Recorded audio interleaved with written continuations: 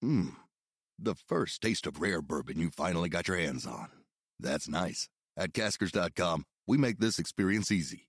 Caskers is a one-stop spirit curator with an impressive selection of exclusive, sought-after, rare, and household names in the realm of premium spirits and champagne.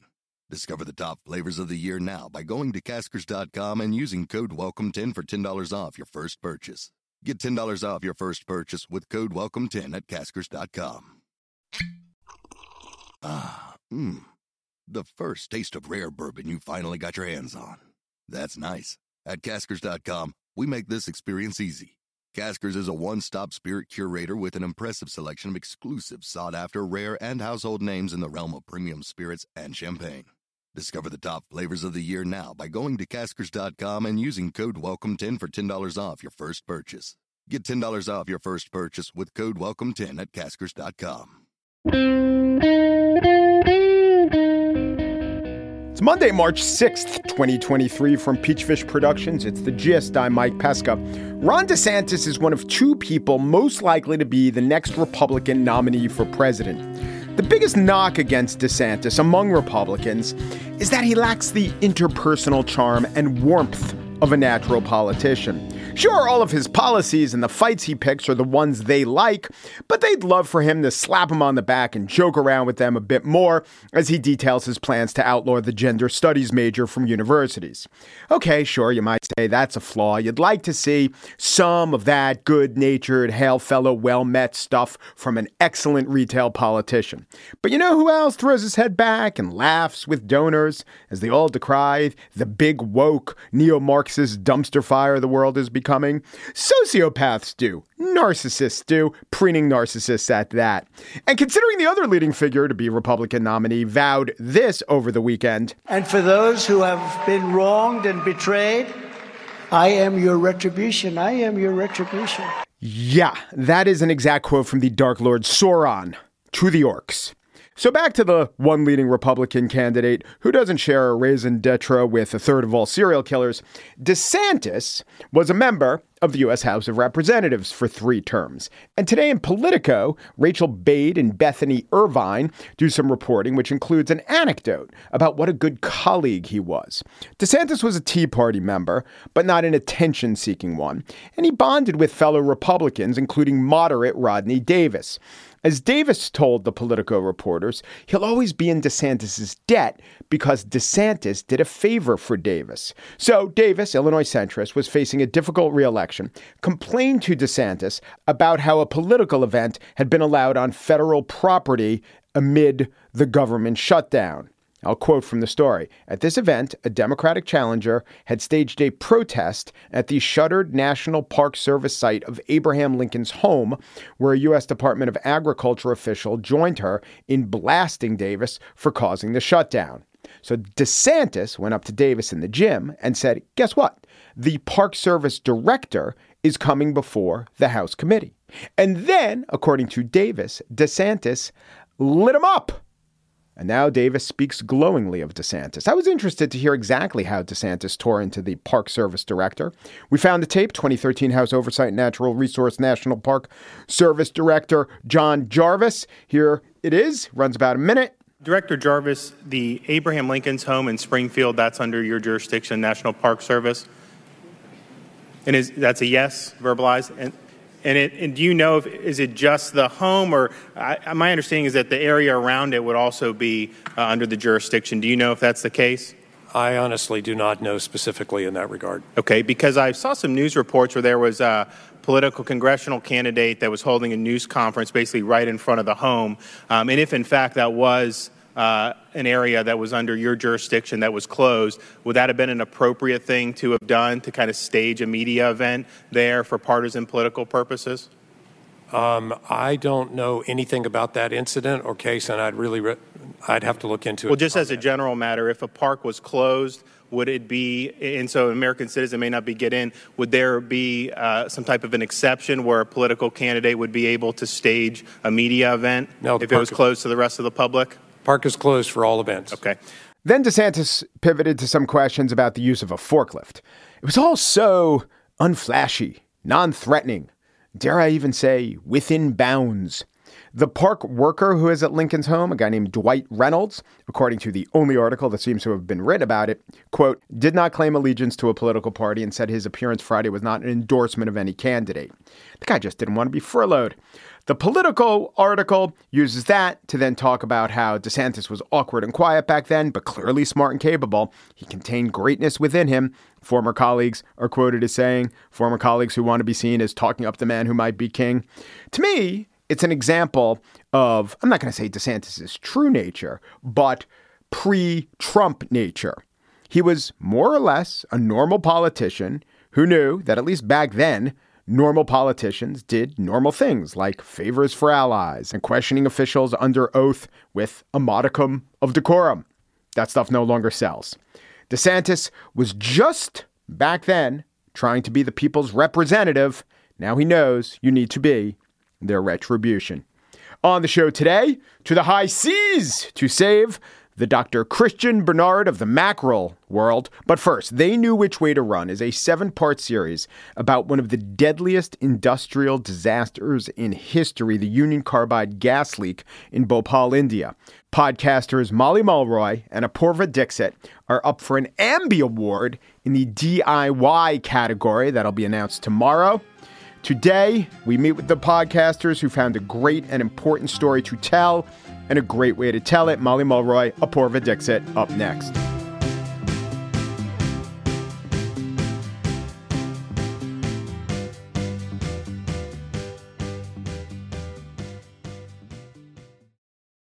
I'm here to tell you about one of the most attractive automobiles you're ever going to lay your eyes on. And it's not just how good it looks, it's everything that can do. For those who embrace the impossible, the Defender 110 is up for the adventure. This iconic vehicle has been redefined with thoroughly modern design. The exterior, which won me over, is reimagined with compelling proportions and precise detailing. The interior is built with integrity, using the most robust of materials. The Defender capability is legendary, whether you're facing off-road challenges or harsh weather conditions.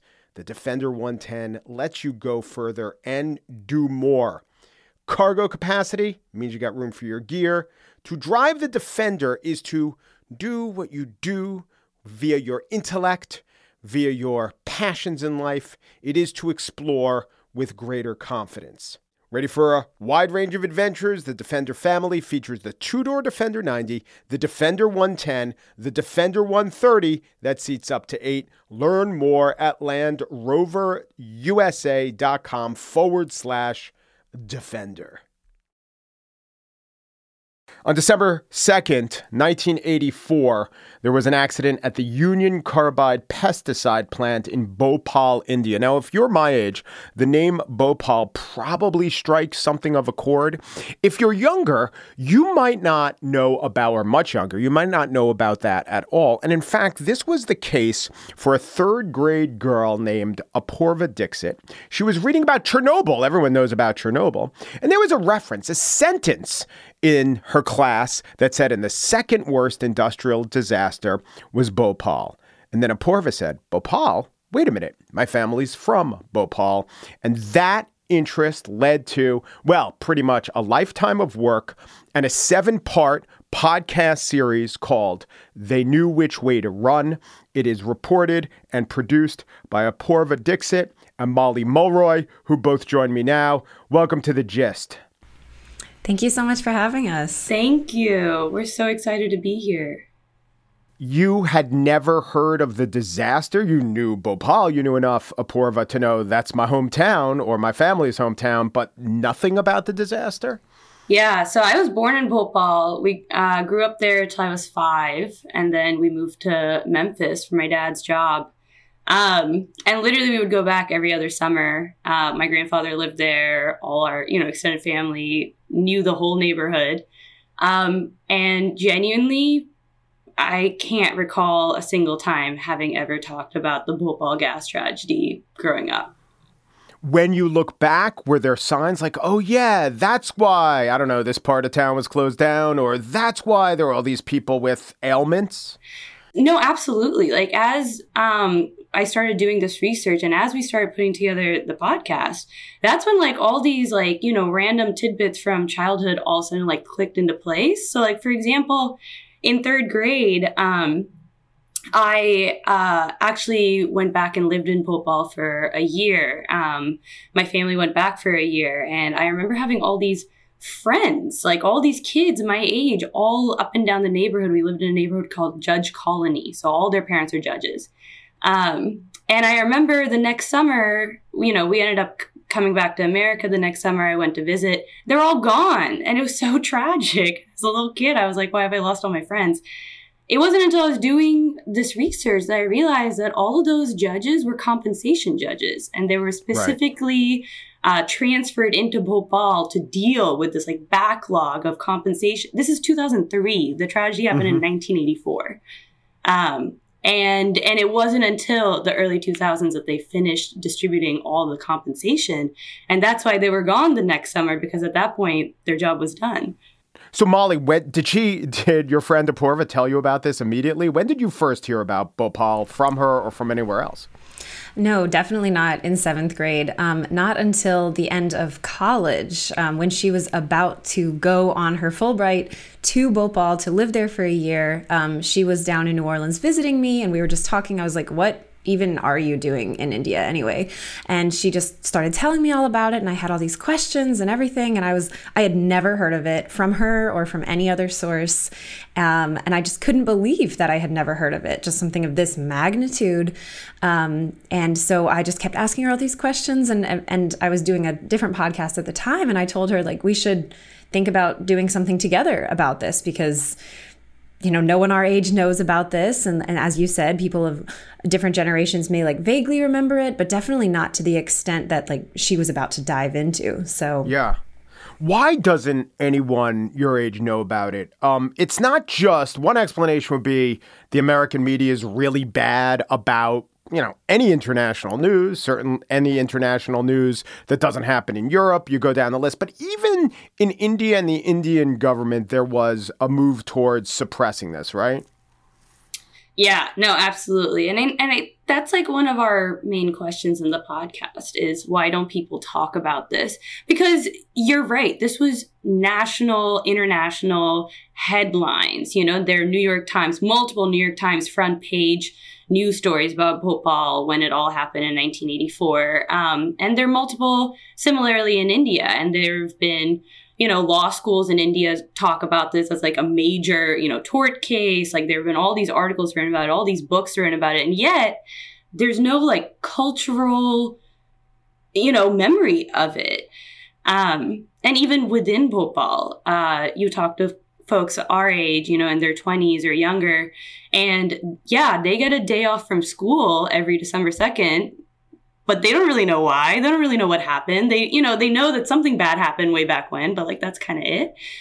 We have many theories for why this is. I think the biggest one is just intergenerational trauma. Like people don't like to talk about it. Adults very much had this sense of why pass on this pain to their kids. Mm-hmm. But then like there's this larger issue of the Indian government messed up. The American government messed up. An American corporation messed up. You know, it was a huge international globalization issue. India had just opened up to international direct investment.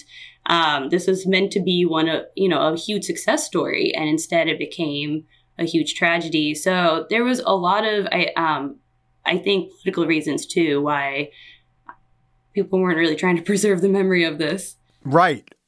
Oh, sorry, Molly, you were going to say. No, just one of the things that I think was interesting is, like Apoorva mentioned, you know, it was an American pesticide factory, right? An American company. Union Carbide, right. You know, immediately after the tragedy, all of these American personal injury lawyers flew into Bhopal. I mean, just hundreds of them. And what ended up happening in a lot of those civil cases was the judge here in America, in New York, basically punted the case and said that, you know, oh, we don't want to be patronizing. We don't want to be paternalistic. India is its own country. They can handle this on their own, which to a certain extent, okay, that's fine. But also India was a really new country. You know, they had recently gained their independence and they didn't have, you know, the court system set up to deal with this sort of magnitude of cases. So I think America certainly was like, you guys just handle this. We don't really want to touch this. Right. They didn't have robust tort law that could hold corporations to account. As you say, they were in the early stages of globalization and industrialization. They didn't want to scare away other investment. And quite frankly, I think they probably would have calculated the value of an Indian life much lower than Americans would the value of an American life, but they didn't even have much experience in that. So it was definitely a combination of they were not motivated to issue a large verdict, and they probably didn't have the infrastructure to get to that decision or even enforce that decision anyway. Add it all up. How much? Well, first of all, we haven't chronicled the death toll. I think in India, it's officially around 15,000? So the government says the death toll is around 3,000. For that night. For that night. They actually recently, in 2023, there was a new Supreme Court case where they tried to up the number to close to 5,000 or 6,000. But if you talk to any researcher, if you talk to anyone who's done any indirect estimations based on, the amount of wood that was sold for cremations, the amount of funeral shrouds, the amount of all these indirect ways to figure out how many folks died, the estimate is easily close to above 10,000, perhaps as high as 20 for the night of. And present day, the estimate is that as many as 500,000 people are affected. Right. So in some ways have had, disabilities or illnesses or the new generation that is now exposed to the toxic waste of the still standing factory. So it's very much like an ongoing thing. And Union Carbide, so this particular process, which you get into in the documentary, Union Carbide has a plant in West Virginia doing the exact same thing. It's in, what's the name of the town? Some great name for it. Institute, West Virginia. It's in Institute, West Virginia. But the difference, and I wouldn't want to live in Institute, West Virginia, knowing what I know, but tell me about some of the differences, some of the very basic and infuriating differences between how they run their plant in Institute versus Bhopal. Yeah. So first, one of the most sort of basic things is that Institute, even back in the 80s, had this really robust alarm system. And there were all these sort of fail safes. And it had, it was just going to be very clear. If there was an issue, the workers would know about it. The people nearby would know about it. It was going to be very clear. And the plant in Bhopal just did not have all of those same features. Even from the beginning, when they built it, they used all these cost-cutting measures. They used the wrong kind of steel, to actually hold some of the chemicals in the different tanks. Right. Because if the tanks rusted, it would be very harmful with these particular chemicals. And they just didn't take the care to make sure the tanks wouldn't rust. Exactly. So there were all of these different things. And then another issue was the alarm system itself. So there were so many random leaks in the factory all the time that they just turned the alarm system off. And so even the workers themselves would just rely on their own bodies to know if there was some kind of leak. If their eyes started watering, they knew that they needed to pay attention. What's going on? They were their own canaries in the coal mine. Exactly. And as we talk about in the podcast, there were so many signs sort of early on that night, and so many people just dismissed it. Yeah. And the two things I would add is another huge difference between Institute and Bhopal is that Institute factory was far, far away from civilization as it was meant to be, whereas in Bhopal it was put right next to the train station. The second thing I would add is that Molly's talking about all these accidents. 1984 was not the first time there was a huge accident in Bhopal, in the Bhopal plant. In 1982, in fact, they had a worker die, and there was an investigative journalist that started looking into it and who started reporting on all of the different ways that, the government wasn't properly regulating this plant and all the different ways that the corporation was cutting corners. And he started alarming, sounding the alarm bells that something is going on and something bad is going to happen. And he was ignored. Yeah. But the compensation they got, or at least at the time, was first $1.5 billion. Then it was appealed by Union Carbide, and they were forced to pay a little less than $500 million, which winds up being $1,000 per person. Yeah, exactly. You add it all up. What have the victims gotten, either per person or in total? No, that's about it. That's correct. Initially, they were asking for close to $4 billion. And eventually Union Carbide and the Indian government settled out of court. And they ended up, about $1,000 per person, and which is just insane when you think of, there's no putting a price to a human. This is, an issue that anytime you have a mass tort, compensation is never going to be enough, but this was truly not enough.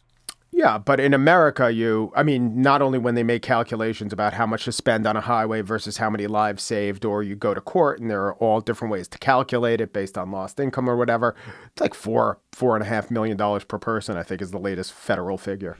It's also interesting to note that, with the compensation, they were supposed to get $1,000 per person, right? But how many people actually ended up getting that? Because in order to pick up your compensation check, you had to go there and bring your birth certificate and prove that you were there that night and prove that you were affected. And a lot of people who were affected were not able to do that. They didn't know what the process was. They didn't know what to say when they showed up, and they didn't have a birth certificate, so even though you can say, Union Carbide might say, oh, well, we, gave out compensation. We gave $1,000 per person, but how many people actually got that? And so, there's a whole other layer of complication to the actual implementation of that. Yeah.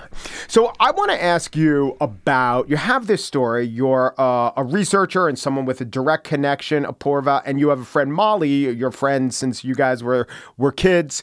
And is the reason it's a podcast was because you had the expertise and she thought in terms of podcasts? She was a podcaster to begin with?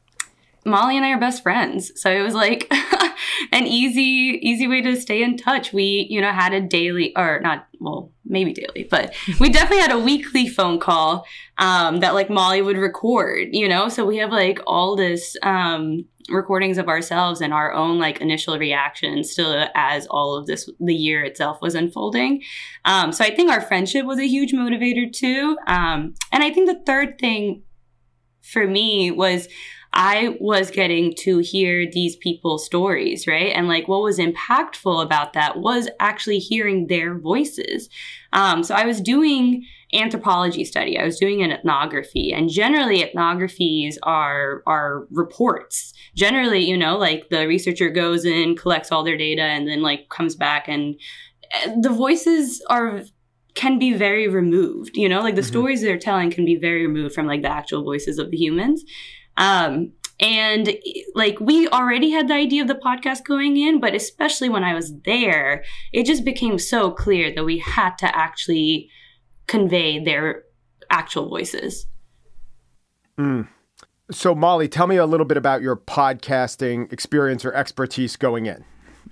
Expertise, thank you, but I don't know about that. But experience, yeah. Just when Apoorva came to visit me, we were finishing up university, and I was doing a thesis about the criminal justice system in New Orleans, and I was doing a podcast on that. I just decided to do a podcast as the format for my thesis, and so I had been interviewing these people who were coming home from prison and about their experiences, and I think exactly what Apoorva said, hearing their voice, their version of events that I would never be able to tell in the same way. There's no way that I could portray that in an honest fashion. And I just think that when Apoorva was telling me all of this, and she was saying, because with Fulbright, I think they're expected to do the research and provide, some sort of report, but the type and the format and sort of what they actually come up with at the end is sort of up to them. And she was, debating different things. And I was like, well, what if you recorded their voices, and you actually had not just your report, but their actual version of events. And I think it all kind of came together in that sense. How many total hours would you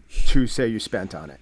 Oh man. That is an impossible. I mean, to begin with, Apoorva has over 100 hours of interviews, much more than that. And then she had to transcribe all of them because obviously I don't speak Hindi, so, and our listeners don't speak Hindi. So Yeah, I mean, in terms of writing and rewriting the scripts and reaching out to friends for things, I mean, it is many years. Uncountable. Many years. We had an initial episode, actually. Like, the very first year that I got back, initially we thought we'd just do like one, like, you know, episode of Bow Tie, the whole experience, and be done. And then we made it and we hated it.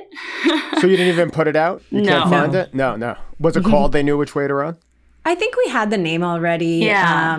But it was, I mean, just in tone and in quality, just very different. It was just way too much was packed in, you know? It was like a bad pilot episode. You wanted to get deeper on literally every, you know, section, and we didn't have space for that. Well, that's good. You had to get it out of your system. But the reason I ask about all the time, one of the reasons I ask about all the time that was put in, you were funded for the Fulbright.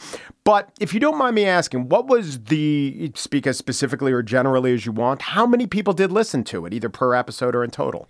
So in total, we have over 5,000 listeners, I think. Yeah, close to 6,000. Yeah. Yeah.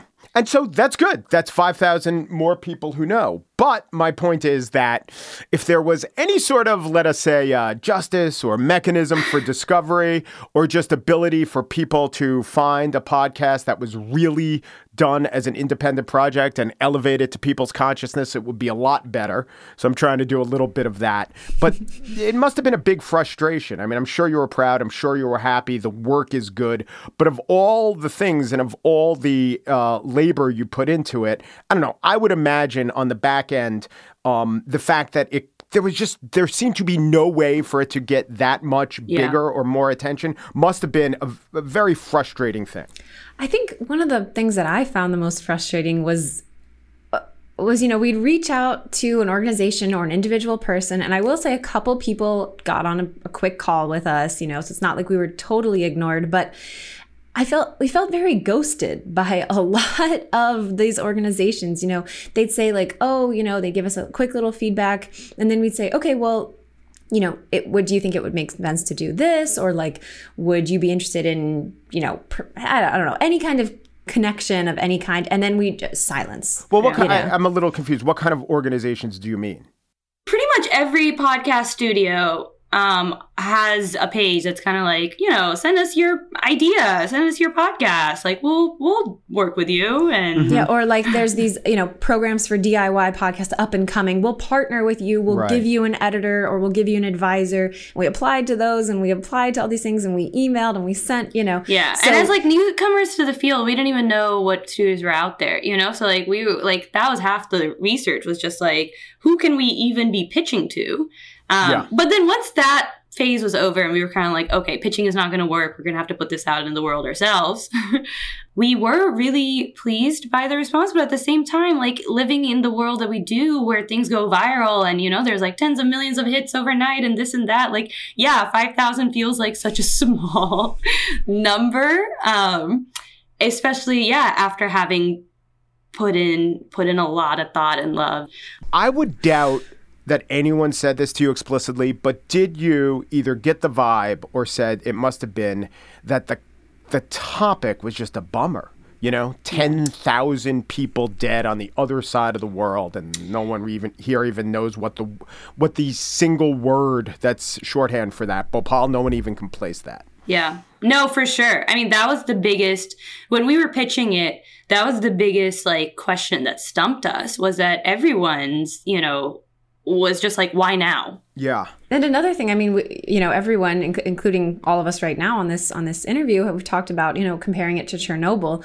Well, why now Chernobyl? Right. I was going to say, why did HBO commission that series now? It doesn't matter what the answer is. It was good and compelling. Yeah. Same thing with, I guess there was a anniversary that ended in a 0 with the Tulsa Race Massacre, but same question. Like, let us perhaps unearth parts of our history that shouldn't even be history that are worth knowing about without the greatest, shiniest peg in the world. Yeah. Right. And the other thing, I mean, it did motivate us to, like, I do think there actually is a very compelling why now in that there are parallels of Bhopal everywhere. Mm-hmm. East Palestine, Ohio. Lots of parallels there. Like Turkey, lots of parallels there. You know, like the story of long-term chronic government and corporate negligence, leading to a disaster being way worse than particularly in vulnerable communities, right? I mean, it's just we see this time and time again. And also, I think another thing that was the why now that we kept telling people and kept getting ignored was that it's ongoing. It's not even necessarily a thing of the past. The actual, tragedy, the gas leak was a thing of the past. Right. But the water leak, I mean, people are still having all this brown water, come out of Why their taps. now? Because it is now. Because it is going on now. Exactly. The name of the podcast is They Knew Which Way to Run. We've been talking with the co-creators and co-host Apoorva Dixit and Molly Mulroy. It is also up for an Ambie Award in the DIY category, which means podcasts done for under $3,000 an episode. That, by the way, is an order of magnitude higher than what these two actually spent on their worthwhile podcasts. Thank you both so much. Thank you. Thank you. This has been so great.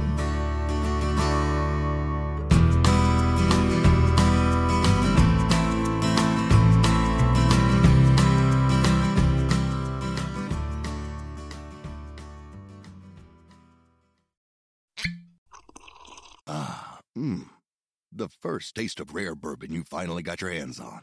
That's nice. At Caskers.com, we make this experience easy. Caskers is a one-stop spirit curator with an impressive selection of exclusive, sought-after, rare, and household names in the realm of premium spirits and champagne.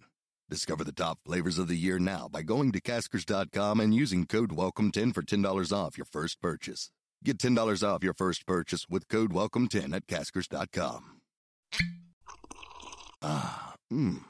The first taste of rare bourbon you finally got your hands on. That's nice. At Caskers.com, we make this experience easy. Caskers is a one-stop spirit curator with an impressive selection of exclusive, sought-after, rare, and household names in the realm of premium spirits and champagne. Discover the top flavors of the year now by going to Caskers.com and using code WELCOME10 for $10 off your first purchase. Get $10 off your first purchase with code WELCOME10 at Caskers.com.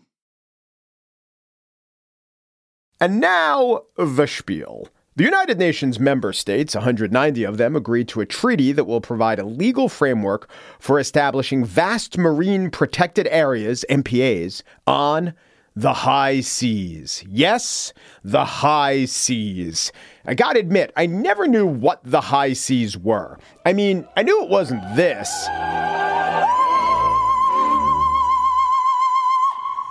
And I'm sure the pirates, all those pirates, weren't talking about this. High sea fruit drinks are so cool, so delicious, and come in so many real fruit flavors. That's why you love high sea. I still don't understand why that drink would name itself after the fourth letter of the second word of high fructose corn syrup, the active ingredient. But it was the 70s. Telly Savalas was a sex symbol. What are you going to do? Love you, baby. You're beautiful. What the high seas really mean is a lot more specific than I thought. I thought it was like the Great White Way or the Heartland. But no, the high seas are defined as the area of the world's oceans located 200 miles or more off national coasts. Who knew? This is like saying no, that's not the Heartland. The Heartland begins at 82 degrees west latitude. You're talking about Pittsburgh, bro. Speaking of pirates again. I thought the high seas was just that, was just vague, blustery, seafaring jargon. Next, I'll be told, you're technically not a landlubber. You're more of a landliker. The agreement, back to the UN agreement protecting the high seas, has been 2 decades in the making, and it is not yet finalized. Speaking on Canada's Global News, Susanna Fuller of Oceans North took a wait in high seas approach. And we'll see how much of the high seas gets protected. Yeah. In fact, it would take 60 nations to ratify the deal, which out of 190 in the UN doesn't seem like a lot. Also, it really doesn't seem like a lot when you consider that there are over 40 nations that are entirely landlocked. So it doesn't seem much downside to say Afghanistan, Armenia, Azerbaijan, Bhutan, Laos, Kazakhstan, Kyrgyzstan, Mongolia, Nepal. I'm not going to name them all, but Macedonia, Czech Republic, Slovakia, Zimbabwe, Botswana, Ethiopia, Malawi. Not going to name them all, but if all those countries got together and said, yeah, we got nothing to lose by ratifying a treaty about what other people who get to the ocean can't do in it. I'm not saying that the landlocked nations should not get a vote, but not the ones I listed, but let's think about Liechtenstein and Uzbekistan. Those are landlocked countries surrounded entirely by other landlocked countries. They're landlocked by the landlocked.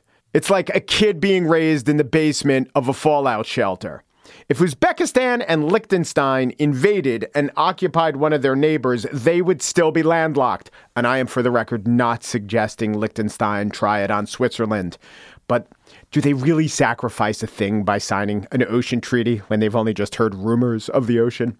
This is like asking Chad to sign the treaty to end the Russian invasion of Ukraine. Chad, by the way, another landlocked country.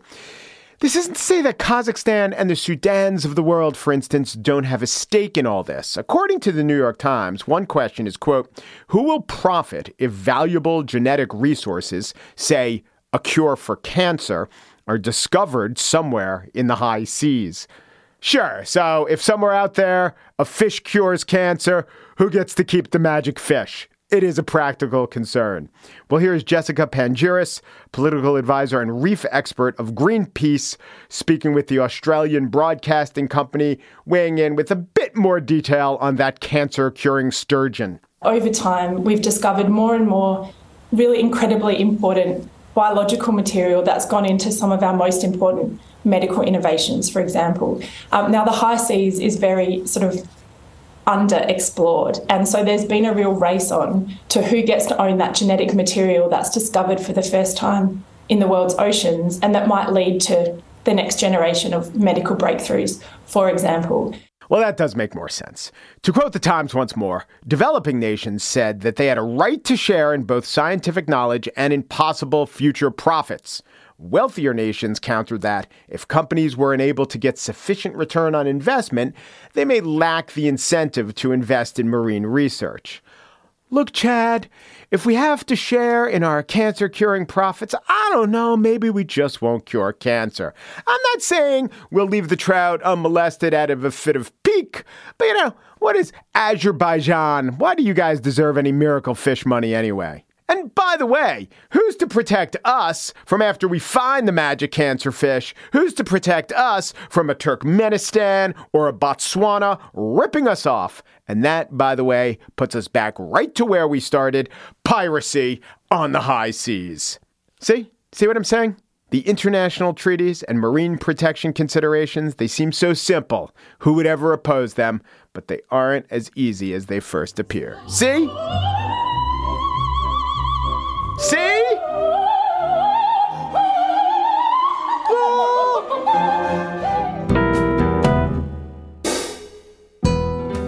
And that's it for today's show. Corey Wara is the producer of The Gist and the creator of Magic Fish. Joel Patterson drank entirely too much pouched beverages as a youth. He is also the senior producer of The Gist. Michelle Pesca, CEO of Peachfish Productions. The Gist is presented in collaboration with Libsyn's AdvertiseCast. For advertising inquiries, go to advertisecast.com/The Gist.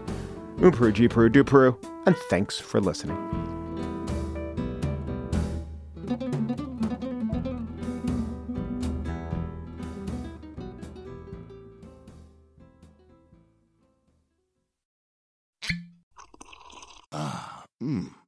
The first taste of rare bourbon you finally got your hands on.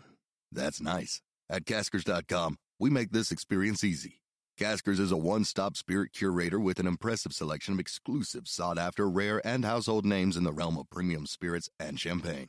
Discover the top flavors of the year now by going to Caskers.com and using code WELCOME10 for $10 off your first purchase.